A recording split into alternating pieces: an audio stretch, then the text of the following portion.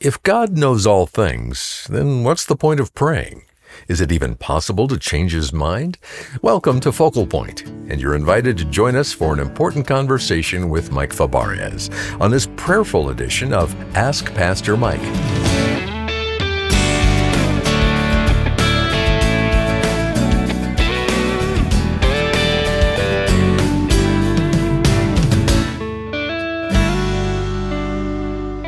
Well, I'm Dave Drury. Glad you're with us today for Focal Point.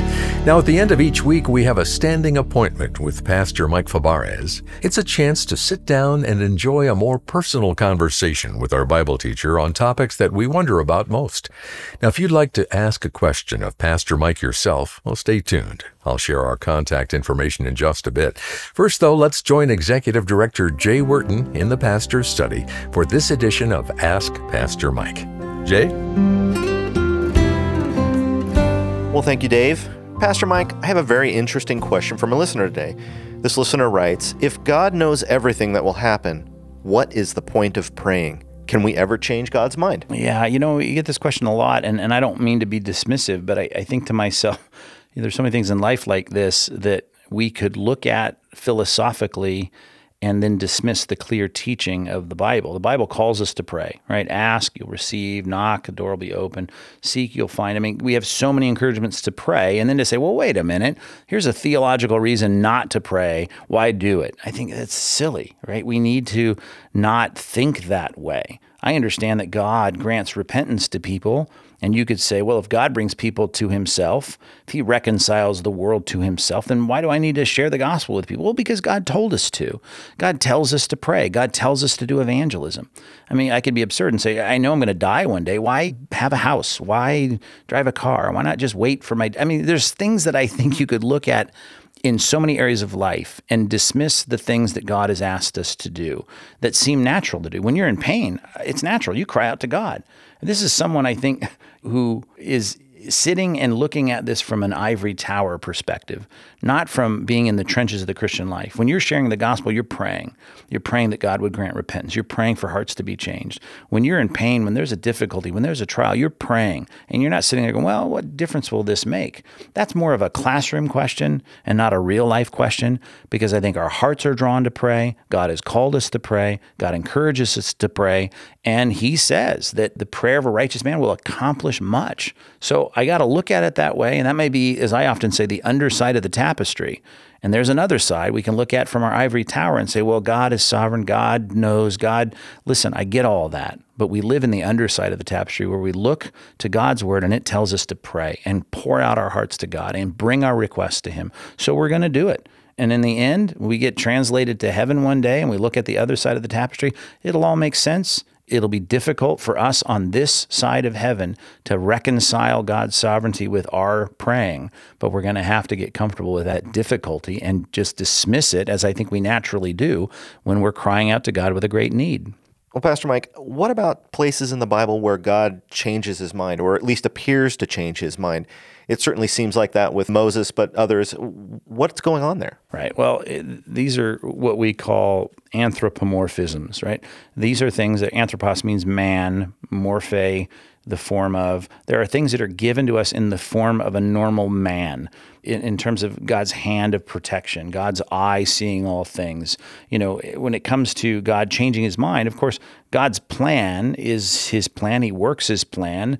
He knew when he sent Jonah to Nineveh what was going to happen. He had planned that, and the people responded, and he relented. And that's the word that's often translated in the ESV to describe that turnaround of the plan. Well, the threat was that we're going to destroy your city. He didn't even say, if you repent, I won't. He just said, I'm going to destroy your city. That led to their repentance, and God then relented, and it made Jonah mad. But you could know that if you could look in the annals of heaven, God planned this whole thing, and it worked out exactly as Ephesians 1 says, after the counsel of his will. Now, again, we're kind of in an ivory tower when we talk in those terms. But as human beings, the anthropomorphism in this case is that we look at God, and it seems like there's a path that God is working down, and then all of a sudden something happens. And in the case of the Ninevites, they pray in repentance, and God turns around and moves in a different direction and doesn't bring in that case, the threatened judgment. So that's going to be the way all of our life is going to feel. That's going to be the sense we're always going to have this side of heaven, that we are praying to God and God is turning in the direction of an answered prayer, perhaps, given that he does answer in a positive way. And we see something that was heading in one direction that God seemed to be clearly doing, now heading in a different direction. And that apex of that is prayer. So again, that's where we should live. That's the mindset we should have. And that is that we pray and things change. Okay. Now, if you want to get on the other side of the tapestry again, in the ivory tower, we can say, well, that change was all planned. Well, fine, great. But that prayer, as people often say, changes us. It changes in our perspective, God's directive and his plan and how he's moving. And so let's just live on the side of reality that God has called us to live on, and let us recognize that God may set out in the scripture. Biblically, we see the stories told moving in one direction. Prayer, intercession, repentance, whatever it might be, changes the direction of God. I get that. I'm all for that. But let's not reduce God to a human being that's just open to changing his ideas and plans at anybody's request. That's not how it works from a theological perspective. But from a human experiential perspective, let's pray and watch God change things. That brings up the question, what exactly would be an effective prayer? How should we be praying? What should our mindset be? Well, we'll go to the garden. Here's Jesus praying that the cup would pass from him. You could say he knows better because the cup, of the cross, the painful cup of the cross that he has to drink is going to happen. That was the whole point of sending the baby to the manger, was to send Christ to the cross. But he's praying in a heartfelt prayer that God doesn't answer. And in his prayer, he shows us how we should all pray, as James teaches us to pray, by saying, if the Lord wills. And as he says, listen, let the cup pass from me. If there's any other way, great, that's what I want. That's my desire of my heart, and we ought to pray that way. But then he ends with that footnote, and that is, but not my will, yours be done. And that needs to be the footnote on every prayer that we pray. And I think that is so healthy for every Christian to get in the pattern of praying, whether it's by a loved one's bedside at a hospital, whether it's about your finances, whether it's about your job, no matter what it's about, you pray to God. And at the end of that prayer, or at least undergirding in your mind throughout the prayer, you say, you know what, this is what I want, and I should give you my request in terms of my desires, but I realize it's ultimately what I want is your will to be done, and I'm open to that. And Jesus had to get up from his knees in the Garden of Gethsemane and go to the trial in Caiaphas' house and before Pilate and end up on a cross, which is not what he wanted. But in his praying, he always had that openness to defer. I call it flexible praying. I want to pray very clearly, this is my stated desire, but I'm going to be flexible in my heart. I want to see played out in my life whatever God wants. So I'm going to pray if this is your will. If it's not your will, it's not what I want. Well, thank you, Pastor Mike. As prayer is a core component of the Christian life, we're going to keep this conversation going with a message you gave called Making Prayer Your Daily Habit. I find, perhaps with you, that there are a lot of assumptions that are made in the Christian life, a lot of assumptions that Jesus didn't make. For instance, if you study the life of Christ, he taught on a lot of topics that it seems today in churches and particularly in Bible schools and seminaries, they don't seem to teach much at all about. We all assume that we got those things wired. For instance, if you take the topic of prayer in the Gospels and you kind of track Jesus' discussions about prayer, he was constantly instructing his followers on how to do it. Here's how you do it. Here are the prerequisites. Here are the ingredients. Here's a pattern for it. Watch how I do it. And he's constantly teaching them how to do it. Compare that with the average Bible school or seminary. You want to learn all you can about the Christian life. You want to learn about, the Bible. They send you off to these schools, and rarely will you find a school that requires you to take a class on prayer. It's assumed that, prayer, it's kind of simple. You just kind of do it. And yet it seems to me, if you read the Bible, that it's time for Christians to recognize that we do need some basic instructions. We need to kind of figure out what God expects, what's required, what's a part of this thing called prayer. Paul chose 3 very strategic words to describe prayer that are used all throughout the New Testament in association with prayer. If you turn to Colossians 4, I want to show it to you. And as you're turning there, I want to remind you that the way Jesus taught about prayer wasn't that this is something that is ancillary, it's something supplemental to the Christian life. He talked about prayer as something essential, foundational. It was at the center of what it meant to be a follower of Christ.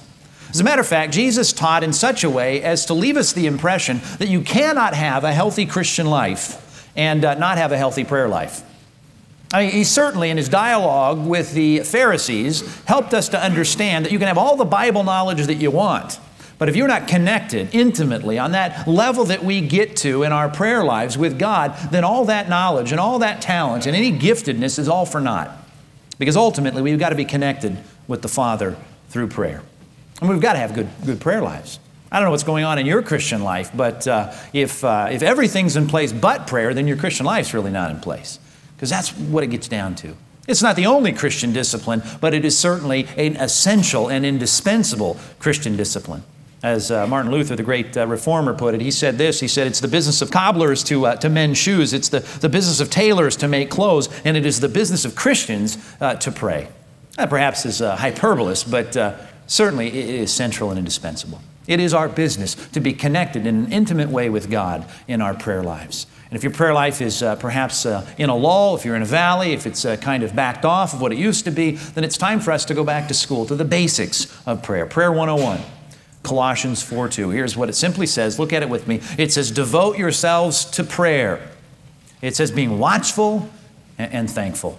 Those three words, devotion, watchful, and thankful, those words constantly are found throughout the New Testament in association with this topic, this spiritual discipline called prayer. Let us start with the first one, the word devotion. Now that word by itself, you look at it, there's certainly a sense of responsibility, certainly reeks of this idea of commitment. It seems like it would engage sacrifice and require lots of things in our lives, and it almost gives us a negative slant on prayer.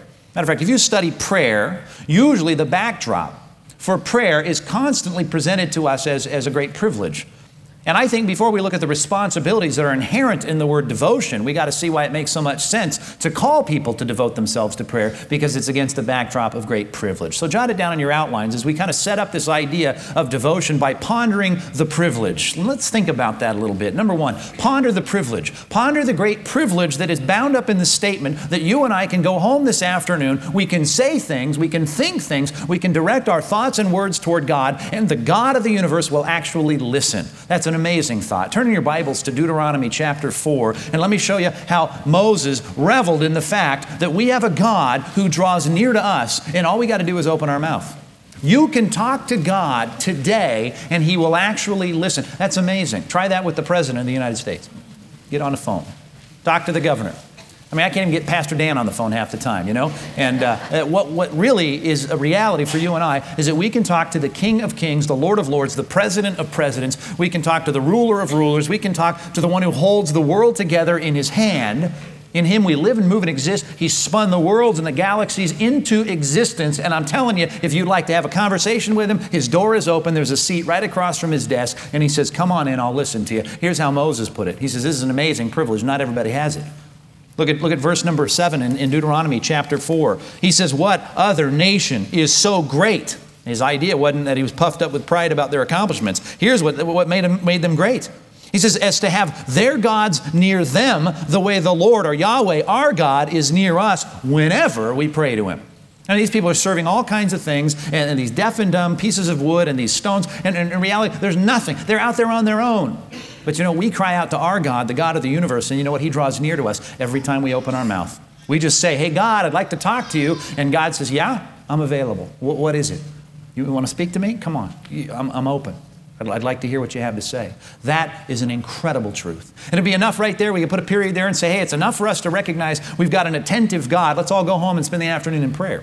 But the Bible goes much, much further. Turn with me to Matthew chapter 7. I want to show you that what the privilege of prayer is all about is not just that we have a deity, a God, a sovereign in the universe who wants to hear us. There's a God in the universe that has promised to actually respond to us. When you find Matthew chapter 7, perhaps in the margin you might want to jot down a few Old Testament passages. They're so rich. How about this one? Jeremiah chapter 3, verses 2 and 3. It says, this is what the Lord says. He who made the earth, the Lord who formed it and established it. Yahweh is His name. And here's what He says. Call to me and I'll answer you. It's not just that we have a God that will listen. We have a God that has promised to respond. He doesn't just have listening ears. He has a responsive heart. He wants to answer us. I love this one. Psalm 86:5. Jot that reference down. It says, for you, God, are forgiving and good. You abound in love to all who call on you. If you just have people that want to talk to you, if you have people that want to call out to you, your response is a floodgate of love and benevolence and favor. You just open it up to them. Here's how Jesus put it. Look at it in verse 7. He says, ask, Matthew 7:7, ask, and it'll be given to you. Seek, and you will find. Knock, and the door will be open to you. Now, stop right there. If you're theologically savvy, if you're a Sunday school graduate, if you've been around the block in the Christian life a few times, you immediately think of all the qualifications. Well, there are a lot of exceptions to this. You got to do this, or you got to pray in God's will. I just know it's not that simple. Now, stop it. Stop it for just a moment. Are all those things true? Perhaps they are.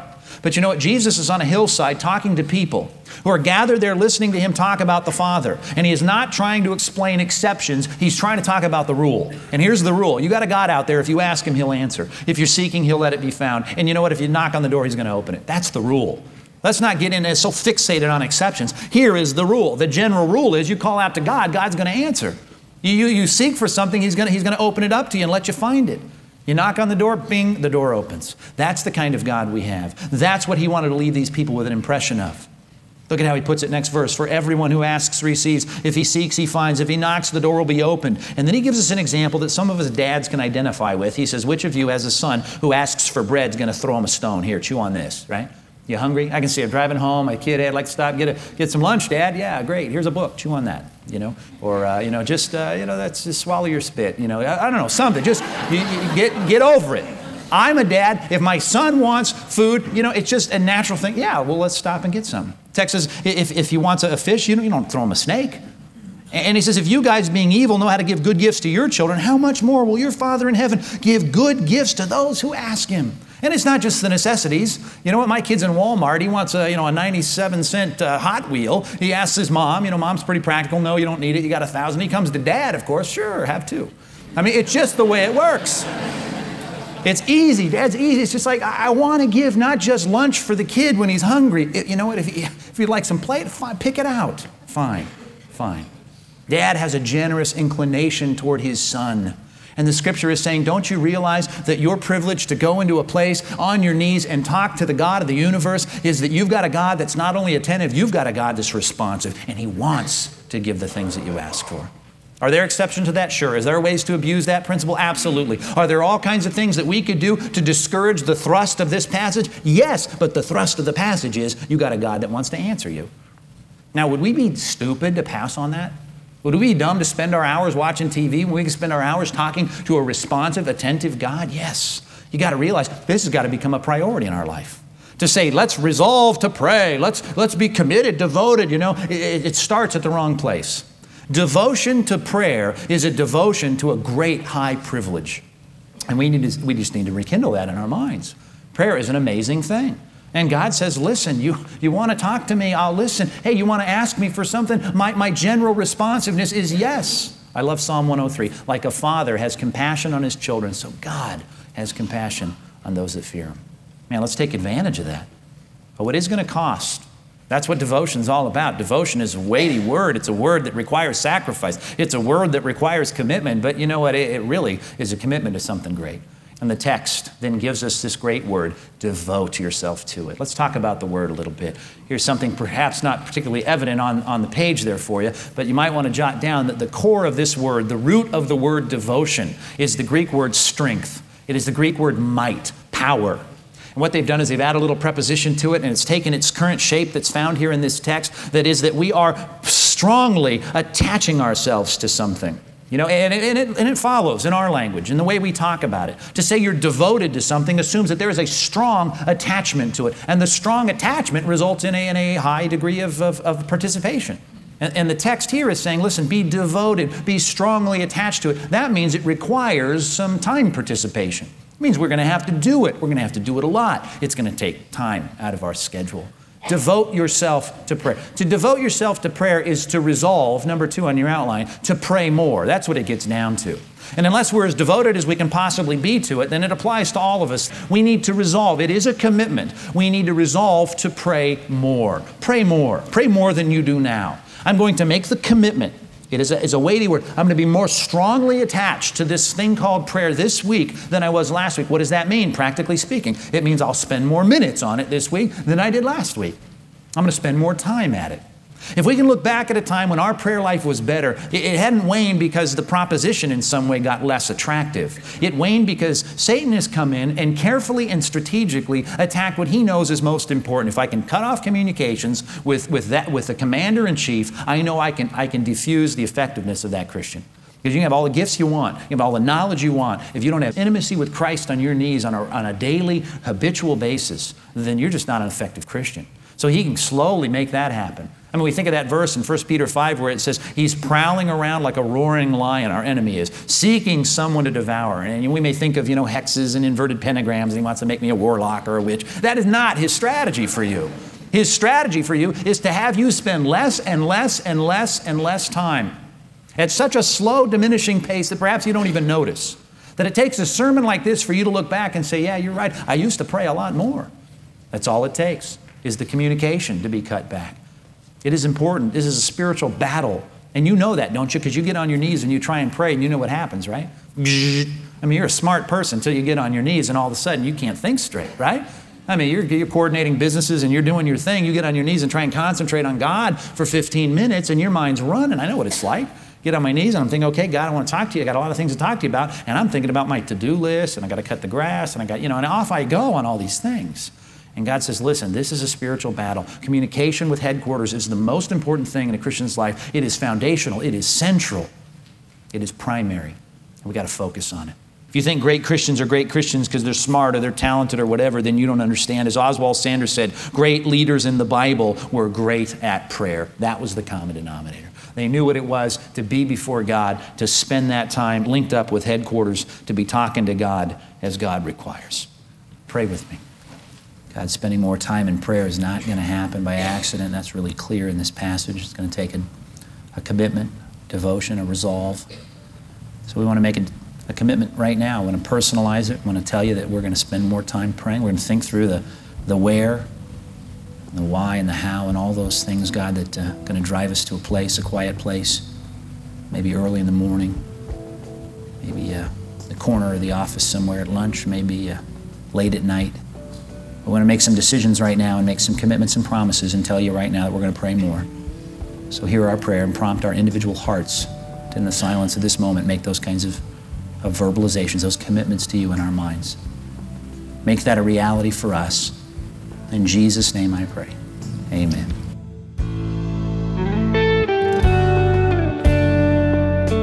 Amen. You're listening to Focal Point with Pastor Mike Fabarez. Today's program is part of our weekly Ask Pastor Mike segment. And if you have a question for Pastor Mike, you can submit it online at focalpointradio.org or through Facebook at facebook.com/Pastor Mike. And when we talk about prayerful commitments, it always brings to mind our committed Focal Point partners. Thanks to their ongoing generosity, this program reaches people every day with clear, straightforward answers from God's Word. If you are a part of that team, we just want to say thank you. As an example of how your support changes lives, I'd like to share a comment we received from a listener who tuned into our recent marriage series. He says, "The message you taught about divorce is the best I have ever heard on this subject. I am Christian and went through a divorce.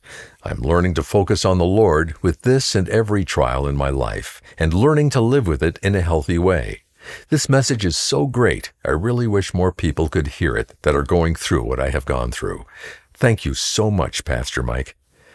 Well, your support makes this kind of encouragement possible, helping more people hear the truth being taught without shying away from difficult topics. Join the team when you call 888-320-5885 or when you go to focalpointradio.org. When you give a gift to Focal Point, we'll say thanks by sending you a copy of the book, How to Eat Your Bible, a simple approach to learning and loving the Word of God. In this resource, you'll find practical guidance for overcoming the hurdles that keep you from making Bible study a regular part of life. And this edition of How to Eat Your Bible also includes a unique 7-year Bible plan, so you can apply what you've learned and continue drawing near to God as you consume His Word. Go to focalpointradio.org. Well, I'm Dave Drury, glad to have you with us, and be sure to tune in again next time as we continue exploring the depths of Scripture right here on Focal Point.